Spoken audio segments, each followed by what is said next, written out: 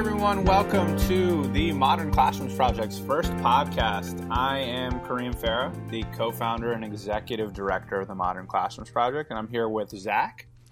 Hey, Kareem. I am a Modern Classrooms Fellow from the 2019-2020 school year, and I'm a music teacher at DC International School. Fantastic. And we're just excited to be launching our first podcast. One of the things we realized, at least I realized from an organizational perspective, is our teachers have incredible stories to tell about their experience in the classroom, and folks want to learn more about what it's like to learn how to build a modern classroom, how our organization started, and some of the variances from teacher to teacher. So we thought a great way to do that would be to develop a podcast where we could interview and learn from other modern classrooms implementers and stakeholders around the country about how the model is actually manifesting in their classrooms, in their schools, and in their districts. Zach, do you want to share a little bit about kind of what inspired you to think about starting a podcast with us and what drove you to this decision? Yeah, I mean, there's a couple things. I think the thing that really got me thinking about a podcast was when I became a mentor for the Modern Classrooms Project. I was having these conversations with teachers, and they were just such interesting conversations. You know, like the teachers would bring up concerns about the model. They would bring up concerns about their classroom, how they were teaching, all this different stuff. And I was just thinking how interesting that was. And I would like to share that, you know, and like the podcast is a really great medium for sharing those conversations. And I also think that for other teachers that are maybe new to the model or even who are doing the training, hearing those conversations just sheds more light on the model and the questions that can arise that we don't foresee, having taught in the model, and, you know, teachers in different districts that have different restrictions put on them, and, you know, just different things that come up when you talk to different people. And sharing that, I thought would be a really cool idea. Yeah, I know it's fantastic. I'm glad you actually brought it up to me a while back because, you know, in the end, teaching is just such a personal experience. Absolutely. There's so many unique constraints. Every classroom is its own ecosystem. So I think it's really hard to summarize a teacher's experience in an article or just like a tweet or, you know, just like some small setting like that. But I think the beauty of a podcast is you actually get to really hear the narrative, the experience, Exactly. And it allows folks to understand. So I love the idea. We're excited to be launching this. This is one of hopefully many to come. I'm going to give just a brief background on myself, just so folks know who I am. Zach, hopefully you can do the same after that, and then we can dig into our discussion. So just so everyone knows who I am, I'm Kareem Farah. As I said, co-founder and executive director of the Modern Classrooms Project. You know, I started building out the Modern Classrooms Project model with my co-founder about 6.5 years ago in the classroom. We launched the organization around 2.5 years ago. And then we've gotten to this point where now we're 2.5 years old almost, training teachers across the country and the world. And our goal is just to get this model out to as many teachers who want it. Cool. Yeah. And I think a lot of teachers do want it, especially right now. Yeah, definitely. I am a music teacher. I've been teaching music in the K through 12 world for 5 years now. And before that, I was teaching music actually in Lima, Peru. I was teaching in a university, and I was sort of developing the curriculum for that university. The music school was brand new. And I got to learn a lot of really cool stuff about sort of alternative curriculum development that way. And that's sort of how I approach teaching. And I think that's part of what drew me to the model in the first place. Like this sort of like the opportunity to look at teaching from a completely different viewpoint and change it up and try new and different things. Love it. And, you know, what I love about the fact that we're starting the podcast together is because a lot of folks ask, you know, can this model work in different settings in different classrooms? And to be interviewing a teacher or be on a podcast with a teacher who, you know, launched this model in a music setting, is now a mentor and a music teacher, is just a perfect example of sort of the flexibility of the model. So I know we'll talk about that a little bit later in today's podcast, but it's just great to be able to be here with you because you present such a unique perspective on the model at the onset. Yeah, and I'll say on that point too, as a mentor, I've been working with some other music teachers. My class is general music, very sort of digital music making. And I've been working with mentors who are music teachers in the sort of traditional sense, like instrumental music. And we were having these long talks about like, how can you implement this self-paced model when there are rehearsals, right, in a music classroom? Right. And it was so interesting to have these conversations because there's no real easy solution, but it was just like talking through that got us to sort of to interesting solutions to the problem. And I think that those are the kinds of conversations that sort of got me to think about sharing these conversations that we were having. And yeah, it was very interesting. I love it. Alternative classroom settings, yeah. Absolutely. And we'll be doing similar stuff with those science settings, those history settings, Totally. those English settings, different grade levels, your elementary teachers. We're excited to continue to expand this out. Fantastic. Well, let's get started Cool. with some of kind of our core content. And, today's podcast is kind of going to be split up into two phases. In the initial phase, we'll talk a little bit about sort of the origination of the organization, the background of the model, why the model was put in place, what inspired it. And then we're going to shift to more implementation questions. And that's when Zach's going to talk a lot about sort of how he learned the model and how he made it his own and his unique constraints. So we're going to go ahead and get started with that. So I guess the first question is where this model comes from, and what sort of inspired you to create the model, and what got you here, like, in the first place? It's a very different model from anything I've ever seen, and so I'm sort of curious as to like where the genesis of the model comes from, what inspired it. Yeah, it's a good question. We get that question fairly often. And when I think about the response, whenever you sort of start something, you always want to be honest about what actually inspired it, because it's easy to kind of think through the timeline and come up with arbitrary time points. To me, I always tell folks that the model was birthed out of a problem. I was an educator alongside my co-founder, Rob Barnett. We were both teaching at the same school, Eastern High School, here in the DC area. And we just fundamentally knew we weren't able to reach our students effectively. And I always tell folks, it's not like admin was telling me I wasn't reaching my students. There wasn't like, some specific test that told me I was reaching my students.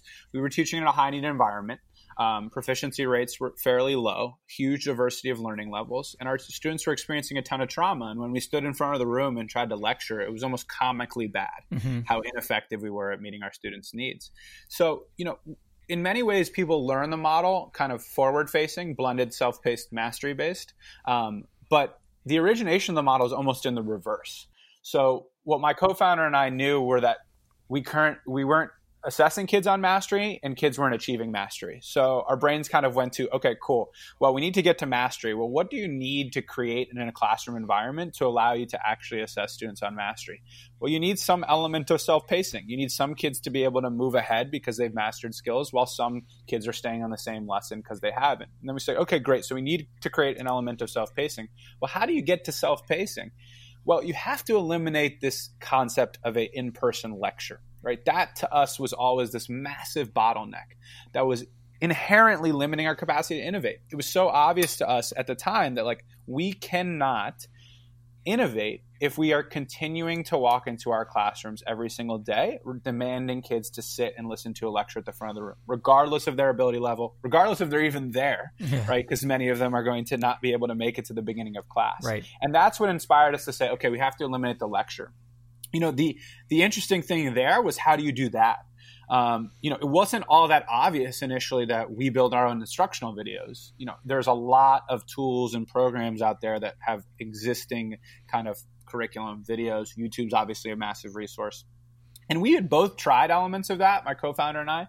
But what we had seen is when we built our own videos, engagement clearly spiked. We were able to personalize to our kids' needs. We knew the school or the district priorities. We knew what our kids knew and didn't know to some degree. And we found out that kind of personal process of building an instructional video was the way that we wanted to replace the lectures. And that's what really inspired the model. We wanted to create a space that met students' needs. And that's what inspired it. Yeah, I'm sorry, I'm skipping a little bit ahead in the outline that we have here. But one of my questions for you is, which of those three pillars, the mastery-based assessment, the self-pacing, or the blended learning, comes first? And I think you just answered that question. The problem is that you weren't assessing on mastery.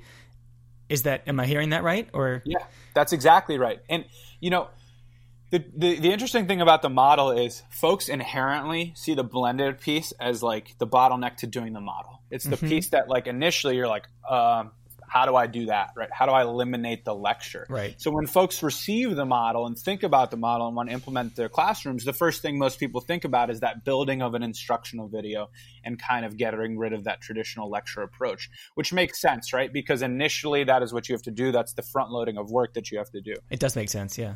Right. But what you probably can tell from our discussion today is that that's not actually where the interesting kind of pedagogical shifts happen, right? The real pedagogical shifts happen when you rethink the concept of pacing, yes, where you rethink the notion that every kid has to be on the same thing at the same time. And then when you rethink the whole idea of how you assess kids, right? Where you kind of get rid of this notion that you have to grade students on mastery, on completion and effort, and sort of come up with this letter grade that's a mixture of a lot of random ideas, thoughts, and concepts. And instead think about, kids as truly learning skills, and us focusing exclusively on whether or not they've actually learned that skill, and then providing them with the revision and reassessment opportunities when you get there. So it's interesting, kind of depending on the perspective that you're in, sort of how you receive the model. Yeah. And well, I think that first of all, the problem that you mentioned, like the all the problems that you talk about, like that's not unique to Eastern, right? No. That's obviously like every school in the country is probably going through some degree of that sort of those challenges, right? But when I did the training last summer, I actually put this in the feedback form. I was like, it's hard for me to see, having done the training, the connection between those three pillars. They feel sort of compartmentalized and they don't feel related to me. But then having taught, it's like once you pick one, they all fall right back into place. That's right. And I like that you started with mastery. I personally... I take sort of two approaches to this. Not lecturing for me has been like a dream. I just think you talked about this in your article about the lecture bottleneck, but like it's just so much of a stressor in my day. Oh my goodness. To walk into the classroom and try and talk to 25 kids at the same time, it's just stressful. Yeah. But putting aside my own personal issues, it's like it's not the most effective way of teaching. So eliminating the lecture means that you can self-pace and all the rest falls into place. Right. Or the other approach that I've taken with some of my mentees is that self-pacing is the goal, right? Like you're teaching a meta skill, which is not the content of your class. It's like the time management piece, learning to self-pace. And if you want to do that, well, you can't lecture because then you're sort of tying content to a day, which doesn't work. And so I just thought it was interesting, having taught this way for a year now, how the three pieces fall into place once you sort of pick one and go from there. Yeah, and I mean, what's interesting about that too is none of these terms in isolation are new, right? No. People have been talking about blended learning, self-paced learning, and mastery-based grading for years. People have been talking about eliminating the lecture for years, right? There's clear evidence to show that when you lecture, students aren't particularly engaged, especially when it's a long lecture, and just the logic of it, right? You're obviously teaching to the middle. There's no possible way a human being can speak in front of a bunch of students and not teach the middle. Right. So, but I think what makes our model special and what we're proud about is the way they tie into each other, right? The way that they create a living and breathing instructional model. It's not a strategy, right? It's not like a plug and play system. I'm going to use this tool and suddenly something's going to happen, because that's just not realistic. It truly is a tie-in of three fundamental concepts that rethink the learning environment. And we hope, right, that in the end, we can explain the model a million times over. But as you said, it isn't until you walk into the classroom and start doing that you start to realize how they all fall into place. And you also start to realize how much more enjoyable teaching can become because of it. Yeah. And I remember watching your first class, and it was awesome to walk into your classroom and kind of see you standing there, and you had this kind of smile on your face because you could tell you were just like, look at this, like kids are just controlling their learning environment.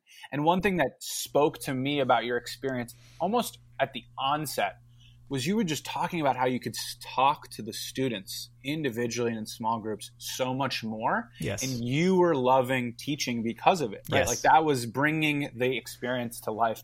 That got me really fired up, right? Because that was the point. The point was to create a world where teachers had a stronger connection with kids and can personalize to their needs more. Yeah. And, I could see that in you the moment I walked into your classroom first quarter last year. Absolutely. I mean, I've always enjoyed talking to the kids, but there's just so many like pressures on a teacher at any given moment in the classroom if it's not in this model, because you have to deal with kids that are acting up or doing whatever. Like, I don't know, the ability for me to just like go and sit with one kid or like two kids, it just made such a big difference. And I would have conversations that sometimes weren't even on topic, like, right. And that was okay, because those kids could catch up. And the other thing about you coming into my classroom was that I could stand there and talk to you for like 10 minutes and the kids would just be doing their thing. Right. Like they were still learning. It wasn't me slacking off. It wasn't me like not attending to the class, because the class was happening. And what's interesting about that is you talked about this idea of stress for teachers. Yeah. And we think about this as educators all the time, and now organizational leaders. Like, teachers are stressed. we were teachers for years. We were stressed. I would always try to explain to my fiance, like, it's hard to articulate to you why this job is so uniquely stressful. But when you walk into the building every single day, you are the single key link that determines whether or not your classes are going to go well. Yeah. And that pressure's on you, and it includes you putting on a performance, and it includes you like doing these different behavior management strategies and all these things. And that stress just grows. I think we drive teachers out of classrooms and buildings because of it. And one of the goals for us is to rethink that, right? To rethink whether or not the actual class time should be that stressful. And one of the things that we always saw, at least I saw as an educator, was the thing that scared me the most every day about teaching was just this idea that if I couldn't keep my kids engaged and in check, that my classroom would divulge into chaos, right? There was this feeling like, all right, I'm going to lecture, and like I hope too many kids don't like interrupt me or act out, and I hope I don't get in sort of a power struggle with a child, and then other kids kind of chime in, and suddenly the classroom doesn't feel like it's stable anymore, and kids aren't learning. And that entire sort of fear just disappeared when I started doing the model. Absolutely. Because all the planning went in on the front end, right? So it was like, I'm going to come in here and I'm going to work with my students on an individualized and small group basis. And if one or two kids decide that they're not having a good day and it might not be in their control, that's not going to disrupt the larger learning environment. And I'm not going to feel like I can't pivot to them. That was absolutely my experience too. I mean, I don't think that teachers realize how much we've internalized. I didn't realize how much I'd internalized the idea that a controlled classroom is a good classroom. Right. Like that's just not the case necessarily. Obviously, you don't want like, there's certain things that can't be happening in a classroom, but like there's certain things that can, and learning can still happen. And a lot of teachers would try and like stop kids from talking to each other, or from maybe looking up something random that caught their curiosity on the internet. Like these things can happen in a classroom where there's productive learning happening at the same time. Right. And yeah, the model allows that. I feel like we've gotten completely, this is my fault. I got us off. No, I love it. I think we should keep doing that. We should probably define the actual model and talk about what the actual model is. Yeah, we probably should. So, I mean, the model is 3 core pillars: blended, self-paced, and mastery-based. And it's crisp and clear in that way because what we wanted to provide was something for teachers that was actionable, that was digestible, and that any teacher in any school environment could implement with a series of constraints, which mainly means that you would just have some level of technology for your students and for yourself. So the blended piece, in very simple form, is you're getting rid of traditional lectures. And I say this also confirming that you don't get rid of whole group experiences. Yeah. You're eliminating that direct delivery of new information.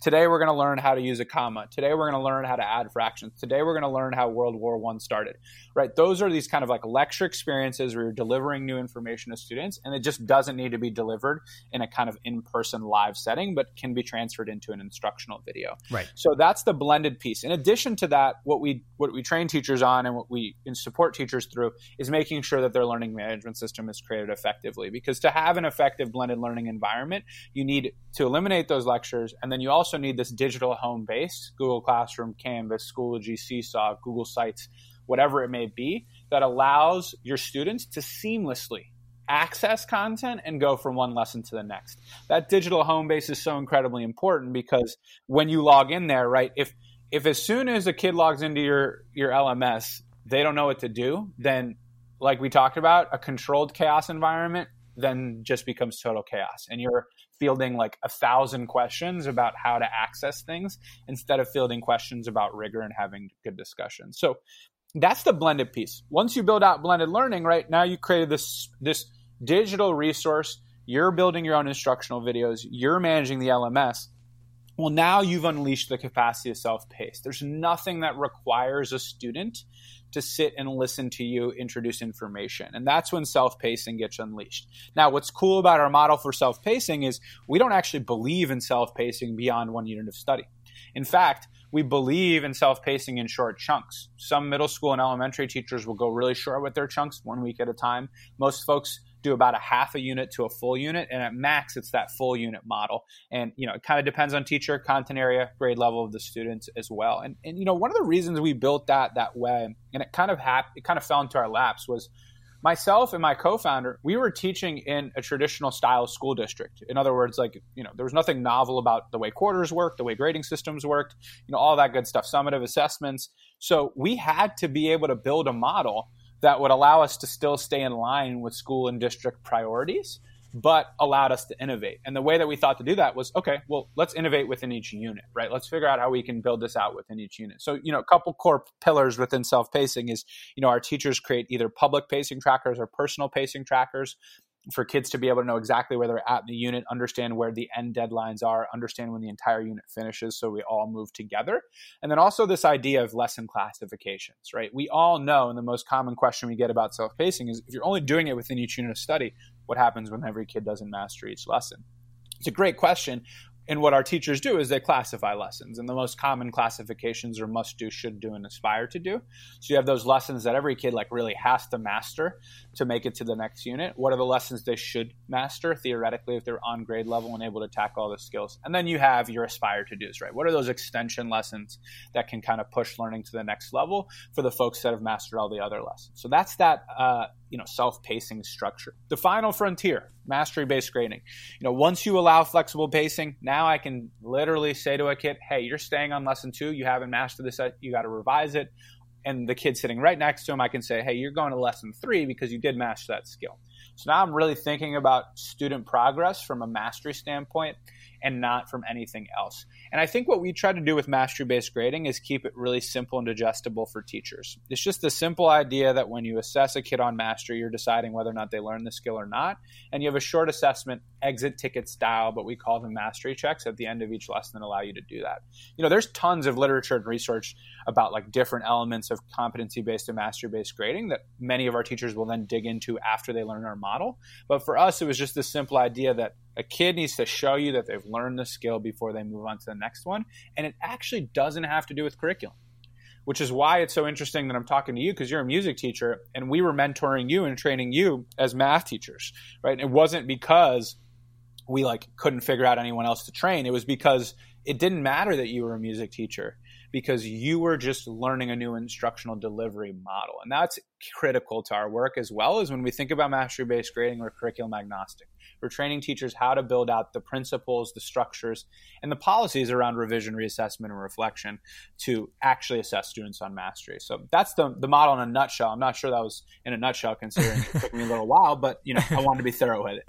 Yeah, no, absolutely. I mean, I think that my next question for you here is what's different about the Modern Classrooms project from other approaches that teachers are taught. And I think you sort of touched on one, which is that it's curriculum agnostic, and it's also it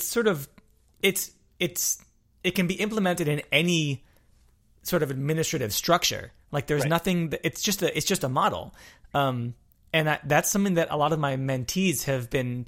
We've had conversations around this. There's some concern about this stuff, but it always comes back to me telling them that it's really just a model for getting content to your students. Doesn't matter what the content is. Doesn't matter when you do your summatives. Doesn't matter what kind of summatives you do. None of that is affected by the model. Yeah. And the model is just so flexible.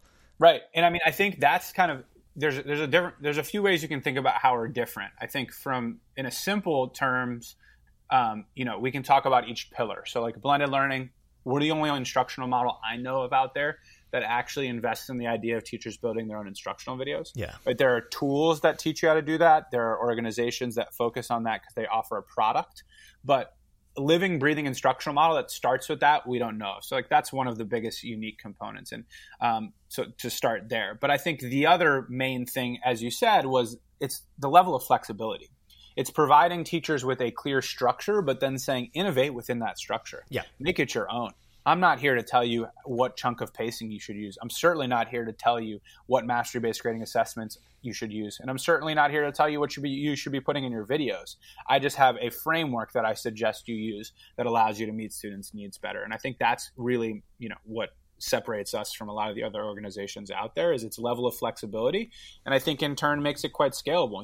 As we speak right now, there's about 300 teachers in our mentorship program and over 10,000 teachers in our course. Yesterday, it was so exciting. I opened up the free course and tons of teachers were logging in from Nigeria, right? They're learning from Nigeria right now. That's an area of the world where theoretically I would not have been able to support educators just because I couldn't get out there, right? I wouldn't necessarily be able to go and train folks in Nigeria. But what I think it tells me about the model now that we're in 105 different countries is it doesn't even matter where you are in the world, right? You can actually learn this model from afar, digest it, and then work on implementation, which is super, super cool. And then we also have 300 mentees, right? People who come through school and district contracts or paid individually. And those folks are across the country, and they're in such different school environments. Right. I mean, right as we speak, we have rural Kansas represented. We have, a school district in the mountains in Colorado that supports a high population of ELL students. We have a couple private schools that, are on our contract list right now. We have your big urban districts, you have your small charter schools, you have your alternative academies. Again, sort of speaking to that flexibility, right? It can really go anywhere. And that's by design. Yeah. I mean, I've been struggling to find the words to articulate that to my mentees. Like, it's very flexible. I think flexibility is the word that you and I can throw around because we understand the model, but it takes teaching within the model almost to understand just how much you can make this model fit just about anything. Well, and I mean, I don't actually think it's just because you have to do the model, but I also think it speaks a little bit to how PDs operated prior to this point. And, right. I think that in the end, I think teachers have been conditioned for years to think that PD is like a prescription, do this way right now, or it's just pure philosophy, right? Like, right. We believe in differentiation, which I've said for years is the most overused and under-executed term in education, right? We just say a bunch of principles. So I think it's actually new to most teachers, and unfairly so, when they learn a model and they're like, wait, so I have a bunch of flexibility, but it provides me with structure. It's so logical that we would think that's the case when you think about how different each classroom and each teacher is, but it's rarely a living, breathing component of professional development. So I think part of it is just teachers kind of looking around and saying, oh, wait a minute, like this is actually designed for me to innovate within. Yeah. So I have a framework, and it usually goes too much in one direction or the other, too prescriptive or too loose. Yeah. Yeah. And I think that, I mean, the flexibility and that freedom catches a lot of teachers off guard. Absolutely. And they don't realize that they can do that. It's like, I get a lot of questions that my mentees, they ask me, can I do this? Or is it okay if I do this? And I'm always answering yes. I'm always answering yes. Absolutely. I don't know if you remember when we had launched with your cohort of fellows in 1920. And, as soon as the school year started, within the first couple weeks, I got a bunch of text messages from fellows. Mm-hmm. And the most common one was, am I allowed to do whole group discussion? Right. And, every time I got that message, I literally laughed out loud. And the reason why was, the first thing I thought of was like, let's say I decided to say no. Like, would you really listen to me? And why would you listen to me, right? Like, don't listen to me if I tell you to do something that you don't think is right for your kids. Do what's best for your kids. Yeah. But more importantly, like, our model does not believe in not doing whole group instruction. It does not believe in, Paideia seminars, whole group discussions to start class periods, labs, all that good stuff. Right. And it's 100% up to the teacher when they think those are appropriate versus doing sort of your more skill-based, self-paced environment.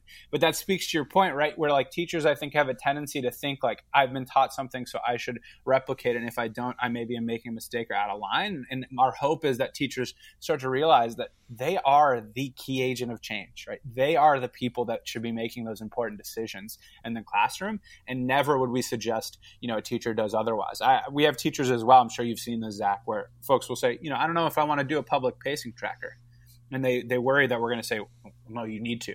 Absolutely not do you need to. You right. can use a personal pacing tracker. You can rethink the way that pacing is delivered in general in entirety. The goal is just to create an environment where kids are on different lessons in the same unit. It's up to you how you structure that. Yeah, absolutely. And I think that teachers are often caught off guard by that. And I also think that, like, for me personally as a mentor, that's sort of, well, that's part of the spirit of the model and the organization, I think, respecting the autonomy of teachers, which I'm imagining comes from the fact that we all are or have been teachers. Right. And we know how good it feels to have our autonomy respected. We know what we're doing, right? We're the professionals there in the classroom, and the Modern Classrooms organization recognizes that in every teacher. I mean, like you said, when you build an organization as teachers, it's the first thing you think about every single day, right? Is like, how do I ensure that our teachers feel good about themselves? And how do I ensure that our teachers feel like they're the ones that get to be the primary leaders and the innovators? Right. And I know that one of the things we're going to talk about is like, how are we scaling the model? Like, how are we getting this model out there, right? And I think that speaks to this idea that our goal is to build a teacher-driven movement. Like, this model doesn't exist and doesn't have traction unless teachers want to do it on their own accord and innovate. Like someone asked me the other day, what happens if every teacher across the world just can pull this off for free and do it? And I said, then I think we've accomplished our mission and we're going to move on to new jobs, right? That no part of us wants to limit the capacity for teachers to build this model out in their own classrooms. It's why we built a free course that is now going pretty viral, which is exciting. But in addition to that, like, Facebook group, for example, we have 1,400 educators right now in this Modern Classrooms Facebook group, and people are talking and discussing and answering each other's questions. Many of these educators we did not train through the mentorship program. They learned the model through the free course and now bouncing ideas off each other. The teachers are driving the spread of this model, like 100%. All we're doing as an organization is just steering the ship a little bit. Yep. That's just so cool. I mean, I think that, and that's the spirit that drew me into this.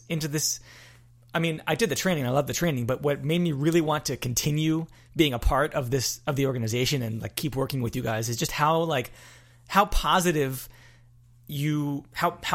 you regard the teachers, right? Because that's in the classroom is where the change happens. 100%. Yeah, and so I guess the challenges with inherent in sort of growing the model, especially when it blew up so quickly, it's very different to do the training that I did, which was a week with you in a classroom, literally in a classroom, for several hours every day. And you could, I could walk over to you and show you my instructional videos. You were Rob. I could ask you questions. That's different from the experience that I'm having with my mentees. And it's obviously very different from the experience of those who are just taking the free course. And so what do you think are some of the challenges in sort of dealing with that? Yeah, absolutely. I mean, the challenges that deal with that, I think, in some ways connect a little bit to sort of both the beauty and the benefits of being a nonprofit, but then some of the challenges that are inherent to it. The beauties of us founding a nonprofit is we have one clear exclusive goal: to get this model in as many teachers' hands as possible who want to do it, which means we don't hide information, we don't hide content, and we would love if people could do our model without needing us. Right? I get so fired up when I open up the Facebook group and I see a teacher who I've never heard of, who didn't come with any contract, who like shares out their exemplar unit, and I open it up and it's like a beautiful chemistry unit on Google Classroom or Google Sites that they built, that they did on their own accord and created. And that's extraordinary, right? Like it's just amazing to see that kind of level of inertia that's being built, and it isn't contingent on us. They're just using our free resources. So on one hand, there's this upside of scale, which is like, anyone can access our materials. Anyone can do this model if they want to. On the flip side, though, as you mentioned, Zach, because you're both a mentor and you came through our very high-touch kind of fellowship model that's just for DC-based educators through an application process that's philanthropy funded, is in the end, right, a lot of teachers do want a lot of constructive support. They want feedback on every single assignment. They want a person they continuously go to discuss the challenges that they're seeing, the unique constraints that exist at their building level, the problems that they're running into during implementation. So we try to create a world that kind of balances the two. So making sure that anyone can access our materials for free at any time was priority number one. That's the free course. We don't hide tutorials. But then we wanted to think, okay, what's the best way to actually support teachers at scale? What's the best way to create a space where teachers can get more support and help? And we came up with this idea of a classroom of one, the virtual mentorship program. This idea that it's not going to be a bunch of, in COVID-19 time especially, like a bunch of, live sessions that we're hosting where we walk folks through the model. That's not only not effective, but it's like antithetical to the way that we've built the model it's itself. Contrary to the model, yeah. Exactly. So what we said was, look, we want to be able to provide teachers with a person they can go to who's an expert on the model consistently. They can go to when they need it. That's going to give them feedback in a competency-based way on the core components of the model. And that creates that sort of support system that isn't overbearing. And that's what led us to crafting the virtual mentorship program. And what we really like so far about the virtual mentorship program is it's lean. right? It provides teachers a way to access this, but doesn't take over their days. It doesn't mean that they have to schedule 20 sessions of live PD, either in person or digitally, but instead can really control their own learning time, build out the model, and have a great person to go to at all times that they build a relationship with. And what's super cool about that is it also allows us to empower our great educators, right? I'm talking to you. You're a mentor. You were a fellow a year ago, right? The reason why that's so cool is now our best implementers are now able to share their expertise with other teachers, kind of going back to the idea of a teacher-driven movement, right? I now sit here and steer the ship, but it's you that's driving teacher learning, right? You're the one that has a caseload of mentees that you're supporting. It's not me. And that was by design. Yeah, totally. And it's been great. I mean, I'm learning more about the model. Everybody always says that, and it's true that you learn best by teaching something. Right. Yeah. Super cool. And so I guess part of growing is transitioning into a sort of a more online and universally accessible model of content delivery. And I think that relates also to what's happening right now in the classroom with our students. We're all sort of learning how to do distance learning. It's July of 2020. Right. We're dating ourselves now, but like distance learning is I mean, a lot of people have sort of flocked to the modern classrooms because they see those keywords, the buzzwords, right? Blended learning, video lessons, things like that. But modern classrooms, I think, correct me if I'm wrong, but it was really sort of designed as a classroom model to be implemented in the classroom. And so I'm curious how you've seen the transition of modern classrooms into a distance learning model, or if you don't think it has, if it just fits well in distance learning as well as in the classroom. Yeah. Wonderful question. I'm glad you brought this up. I like to be careful about not spending too much time on distance learning because I think it can be dangerous to get obsessed with it. But I think it's an important thing to address. In the spirit of the way that the modern classrooms model was built, right? We built it because we saw a problem, we tried to address it, and then we realized other people wanted more of it. It's kind of a similar pathway to why a lot of people are coming to us to distance learning. Schools closed in the March time, and my co-founder and I looked around and we said, well, this is going to be tough and interesting to see what happens. And what we saw immediately was all of you reaching out to us, our current fellows in the DC area, saying, hey, we're good, but our colleagues are not. Yeah. What can we provide them? And that immediately spoke to me. It said, oh, wow, like we didn't realize this, but we actually have a model that isn't meant for distance learning, that isn't a remote instruction model, and is undoubtedly at its best in person. But the way I describe it to folks is it stomachs the blows of distance learning and remote instruction way better than any model I've seen out there thus far. Yeah. Where you as a teacher know, yeah, this isn't ideal, but this is probably the best I'm going to be able to do with remote and distance learning. And when that happened, it was funny because, one of your colleagues, former colleagues, who's now in Florida, Montanique Woodard, she wrote a piece almost instantaneously called The Pandemic Proof Approach to Teaching. Mm-hmm. And that piece just kind of articulated that she made that transition seamlessly. It didn't mean that engagement was perfect. It didn't mean that all kids had great access. It didn't mean that the learning environment was as strong as when she was in person. What it meant was she quickly pivoted from in-person to remote, didn't find planning challenges that were too extreme, and also found that the majority of her students were able to digest the learning environment even though she wasn't there. Yeah. So I think that speaks to the flexibility, right? It's like the model is incredibly durable but flexible at the same time. And, the fact that your own teacher is building the instructional videos is also just so important in an incredibly impersonal environment like remote teaching and distance learning. Yeah, that's actually really interesting that you bring it back to that flexibility and the sort of the way that the model can be implemented in any sort of environment. Right. It's not tied to the classroom in the same way that it's not tied to the quarterly schedule or anything like that. That's right. A really interesting connection that I never thought of. Yeah. And, I tell every single potential school or district partner who reaches out, or any teacher who wants to do the mentorship program, don't pay a dime for our model if you don't want your teachers to implement it post-COVID-19. Right. It's too challenging and too thrilling and too kind of interesting, in my opinion, to use it as sort of a solution to a short-term problem. Totally. But if what drew you to the model is the fact that you have to innovate in the short term to stay afloat during COVID-19 challenges, what I want to do now, if it's all right with you, Zach, is I really like to pivot and then talk a little bit more about sort of what your experience was learning the model. Because in the end, I think hopefully the majority of people that are going to listen to our podcast are going to be educators who want to get a feel for that transition. Sure. So do you mind if I kind of run through some questions with you and kind of just learn a little bit more and have you share a little bit more about how you kind of made the shift? Absolutely. From traditional to modern? Great. So let's talk a little bit about what drew you to the model, because, you came through the fellowship, which was in very many ways like a targeted recruitment approach, where we knew at your school, DC International Charter School, that we wanted to build a cohort there. So to some degree, like we kind of like found you, but you opted in, right? You had a bunch of teachers, like 70 teachers at DC International Charter School, but we only trained 9 in that cohort. So what for you was like drew you initially to being like, I want to do this model. I want to try this. I want to like take that first leap.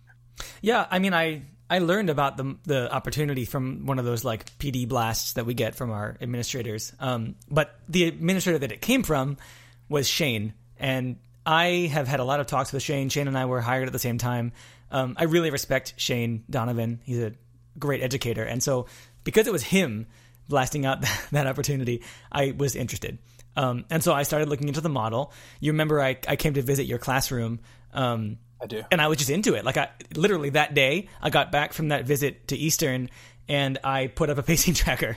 It wasn't a pacing tracker according to the model. It was just basically saying like, you should be working on this today. If you're not, you're behind. If you're ahead, you're ahead. Right. But I was like, this is really cool. And it was one of those experiences where you see something and you just immediately in your head, it sort of fits around what you already know. Does that make sense? Like it resonated with me. Of course. And so, yeah, that's what drew me to the model. That sort of feeling of like, yeah, I get this and I can see it happening in my classroom. And I was a little apprehensive about the self-pacing piece. I didn't realize, I didn't fully comprehend what that meant. And I was a little bit scared. I'll be honest. Sure. Good. I think most teachers probably are. Yeah. I have been completely convinced at this point. It took about a week of teaching in the Modern Classrooms model in my classroom to not be scared anymore. Yeah, right. You know what I love about that answer, and I don't think I've ever asked you that, which is my mistake. But what I love about that answer is it speaks to this overarching goal of a teacher-to-teacher driven movement, right? When you describe what drew you to the model, it wasn't an admin who told you need to do it. It wasn't like, you read a research article that says you had to do something. It was a colleague of yours who you respected as an educator saying, I think you should consider this. Yeah. And then it was you walking into a classroom that was doing it and saying, that's something I want to do. It kind of just speaks to our goal, right? Of like teachers pushing other teachers to innovate and them kind of creating the innovation themselves and inspiring it.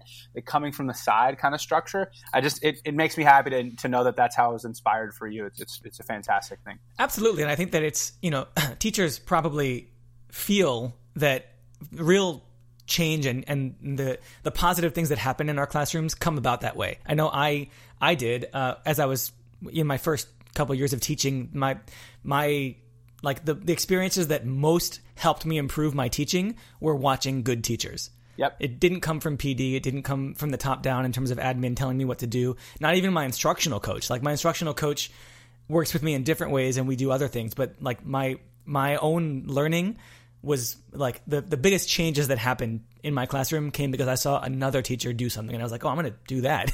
I mean, and when you say that, the model was inspired by that structure as well. I didn't say this in my initial introduction, but I was teaching at Eastern and I wasn't sure I was going to stay in the classroom anymore.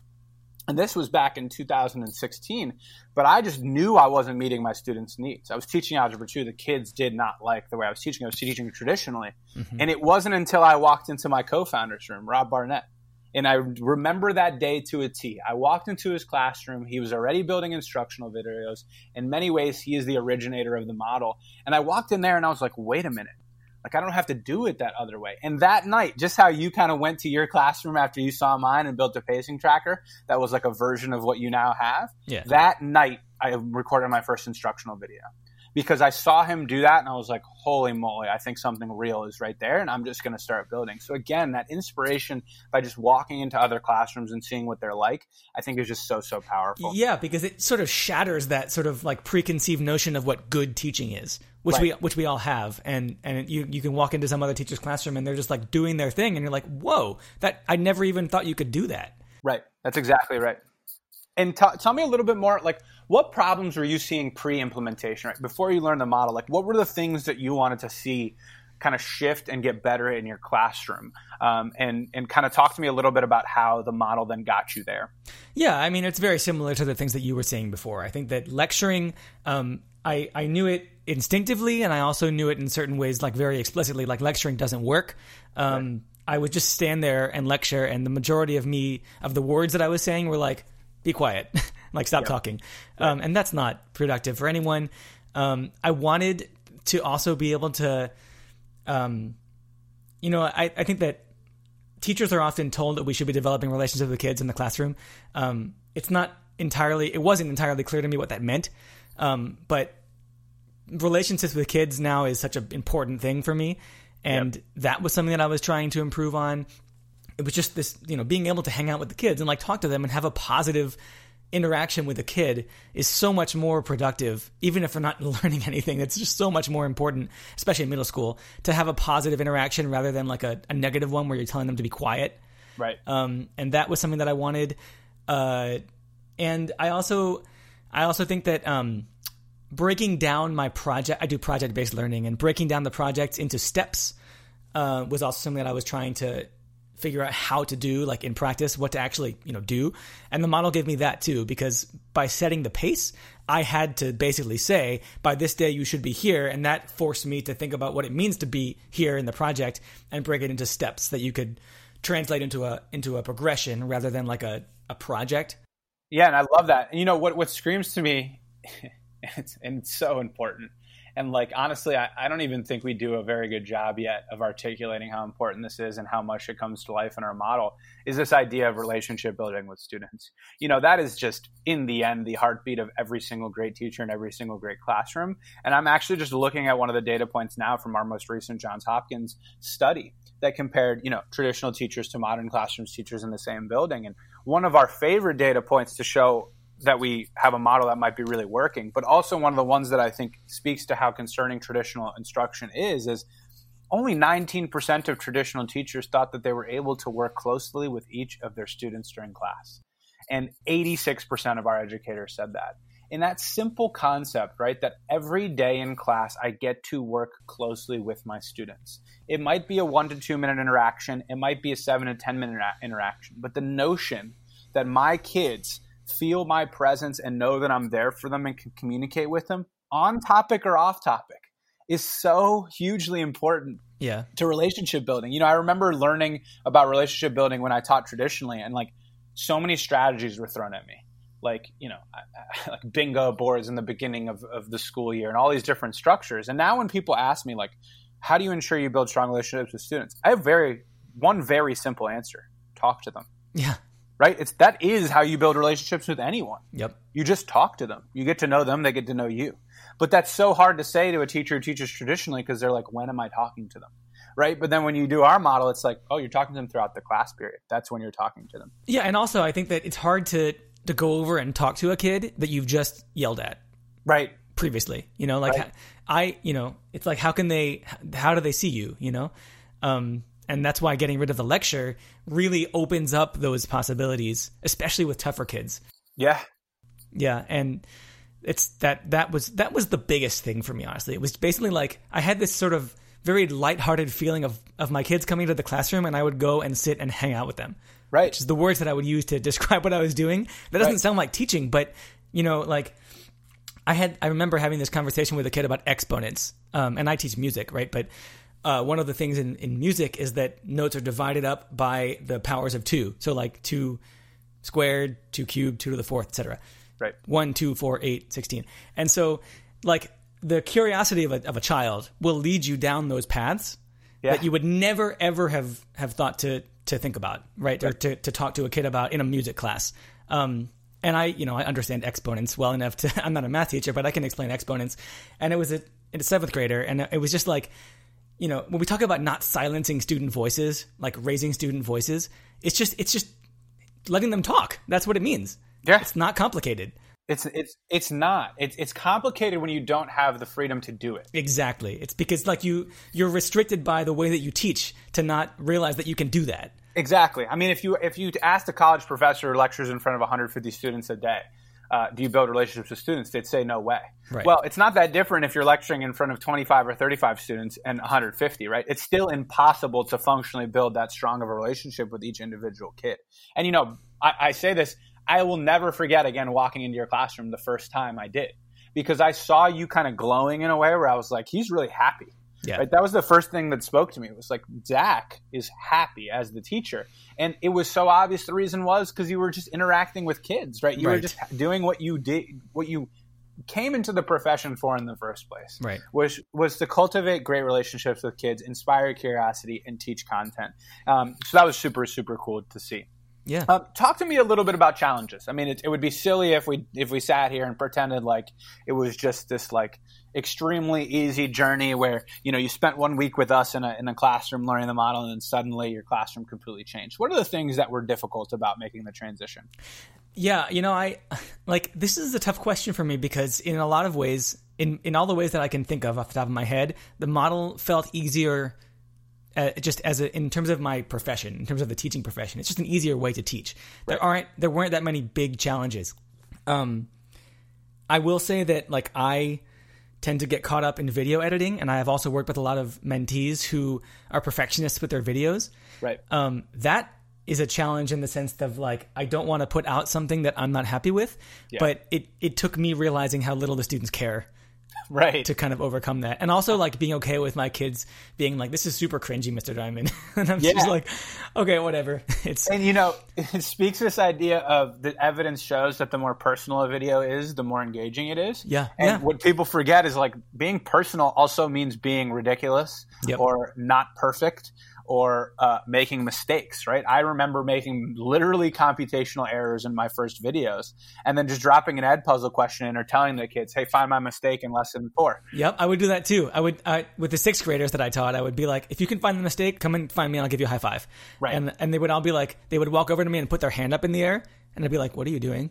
Right. And they'd be like, I found the mistake.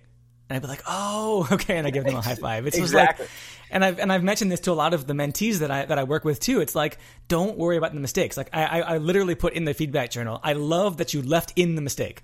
Correct. Because it makes it your video. You know, Rob and I used to talk about this, Rob being the co-founder, you know, we talk about like our exemplar units. We're trying to feature more exemplar units. Whenever teachers build great units, we're like, hey, let us know so we can make an exemplar of it and show it to other teachers if you're comfortable.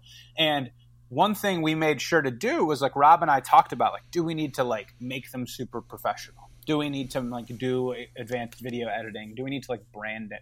And we were like, no. In fact, it's the exact opposite. Because what most teachers know about video instruction are the big companies, are the massive nonprofits that generate mass-produced, extremely professional, extremely crisp videos. Right. So if I'm a teacher and I'm learning the model and I show up to the free course of the mentorship program and all I see is a bunch of ridiculously greatly made, perfect instructional videos that are professional, I'm going to look back and be like, I can't achieve that. And you're not wrong. I couldn't achieve it. None of my videos look all that perfect and professional. So I think that idea of like making it personal, but also allowing teachers to understand that the imperfection is not only natural, but it's important for the experience. It's what makes it personal. And like you said, it just doesn't matter that much. Right. The bulk of the learning experience is not them watching the video. The videos are 6 to 9 minutes long at most. The bulk of the experience is the fact that they're in a self-paced classroom working towards mastery. And I think that the more teachers recognize it, actually the less they stress about the model. They're like, oh, wait a minute. I'm just putting together a screencast that would be a rehearsal of my lecture, but shorter. And that's it. Okay, so you were talking about this previously when we talked about transitioning into distance learning. I have this vivid memory of the staff meeting that we had. It was the Tuesday before the last day. It was the last week of school, Tuesday, right? We were told that we were going to close school. We had to put all of our lessons online as videos. And there was 150 teachers in the room, right? And there were like there was this like anxiety and just stress in the air. Like the teachers were not happy, but there were 9 of us that were looking around like, we have got this. Like this is not hard. And I wanted to say like to the teachers, I wanted to be like, look, you already do this. Right. This isn't different. You know, you stand in front of the class and I'm sure you make mistakes. I'm sure that a lot of your time is spent telling kids to be quiet. What's the worst that could happen in your videos? all you do is give the presentation to your computer and pretend that your computer is a perfectly silent class of 20 kids. Right. It's not a huge mindset shift, unless you think of it that way, which you don't have to. Right. It's not. And then even, some of the pushback we get sometimes is folks that do PBL, project-based learning, or inquiry-based learning, because they think like, oh, I have to make a video for every single lesson. We say, no, like the video is replacing whole group delivery of information. Right. That's it. So make a video when you would normally say, everyone listen to me for 5 minutes or 3 minutes or 7 minutes. And I think once people realize that, like all it is just taking what you said at the front of the room, accompanying it with visuals and making a quick screencast. They realize that it's a living, breathing part of what they do. All they need to do is figure out how to just record themselves. And that's not that hard, right? We live in a totally digital age, right, where everyone's recording everything. So once folks kind of break down that barrier, I think in your case, you probably had a little bit easier of a transition because you're quite tech savvy. I think I would imagine some listeners right now and many people that are learning this model as we speak, right, like don't have as much tech experience as you did in particular. Right. So that can oftentimes be an initial barrier. But what we tell folks with that is like anything like that is a steep learning curve.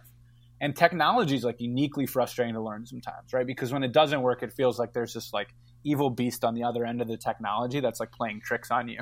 And I think in the end, once folks realize that learning curve is steep, but you will get there. And then once you get comfortable with it, it becomes just an automatic living, breathing component of how you teach. Then there's some relief. So, I think you were a little bit immune to one of the most common challenges, which was that. Yeah, I will admit that's the tech side of things is kind of my jam. I'm really into that, and I actually do edit my videos and make them like pretty involved in terms of the actual video creation piece. Right. But like fundamentally, it's still teaching. The hard part is for me is still planning lessons and planning units that make sense in terms of the learning progression. Right. And if you can do that, you've done the hard part. That's what being a teacher is. Yeah. And if you can deliver that lecture, if you were going to do it in the classroom, you can screencast it. I've had some of my mentees just set up Zoom calls with themselves and screen share on a recorded Zoom call. Right. Like that. It's interesting. That's almost more complicated than using something like Screencast-O-Matic because there's more steps involved, but like, it's just something that people are familiar with. And, I've been trying to find ways to like make that less complicated and have that stop being a barrier, because really all that matters is that you're talking and showing. Yeah, that's exactly right. I want to, before we close out today, since I know we've gone almost an hour so far, it shows you how easy it is to just talk about the model. I love it. Yeah. I wanted to talk briefly about two things. First, I wanted to talk about, I think if I remember correctly watching your classroom a bunch of times, one of the challenges you did face initially was this idea of student motivation and kids falling behind. Yeah. I remember pretty early on, right? A good portion of your kids weren't mastering the skills at the pace that you had wanted them to. And you were kind of piecing it like, what do I do, right? Which is a common fear. Teachers will start to freeze initially. And I know you and I talked a lot about this idea of failing forward, right? Like struggling and then learning from your mistakes. Can you talk about sort of the experience with that challenge and then sort of how you started to realize from there that the best way a kid's going to learn from their mistakes is actually by making the mistake?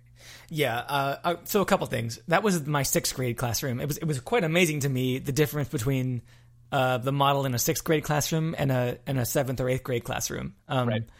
I feel like that shift into the middle school world is a big deal, and the kids are young, and so that was a challenge. I did the model the same way for both, and I had to change it up.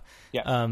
I think that part of the reason that I was looking for solutions within the model, but part of the reason that it didn't like concern me on a deep, like fundamental level was that these were kids that probably wouldn't have been succeeding in a traditional model anyway. Mm-hmm. And the model was just sort of shining a light on that. Right. And so I didn't know what to do, but I did know something that I hadn't known before. Does that make sense? It was like, now I know that this particular kid isn't making enough progress. Had I been lecturing every single day, they might actually have been passing. Like they might actually have been like doing something, which got me to basically say, yeah, okay, whatever, you got it. You got the lowest grade, but you did it. Yeah. Right.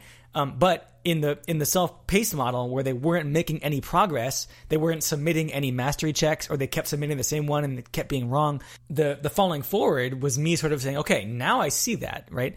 what do I do for those kids? Right. In the 6th grade classroom, sort of as a general proposition, what I did was to set aside the first 10 minutes of class for video watching. Yep. So there was a little bit more structure for my 7th and 8th graders. And the way that I started the year with everyone was just sort of like everyone walked in and it just started. Everyone just do whatever. Right. And I think that 6th graders need a little bit more structure than that. Yeah, no. And I mean, I think the other big thing that, I would get a lot of times a question where, I taught 12th graders, right? So you would get visitors walk into the classroom. When you guys popped into the classroom to watch my class when I was still teaching, one question I got was if I had 25 kids in class, depending on the class period, maybe 3 or 4 kids would be just like distracted on their phone at any given time for a chunk of time. And I would get a common question that would say, what do you do about that? Like, don't you tell them like to get off their phones? And I always would tell people, no. What I would do is I'd walk up to them and say, hey, can you tell me what you're doing right now? And they'd say, well, I'm on my phone watching a music video. And I'd say, okay, well, do you think that's the right move right now? Is that going to put you in the position to be successful? And in some cases, they say, no, I'm on pace. I think I'm going to be fine. I'm just taking a mental break. And I say, cool. And then in some cases, I'd say, well, no, you're actually behind 2 lessons. So this is probably not a great decision for you. I'm not going to grab your phone. I'm not going to micromanage you. I'm just pointing out to you that you're behind 2 lessons. And currently you have a great opportunity to make progress, and you're choosing to do something else.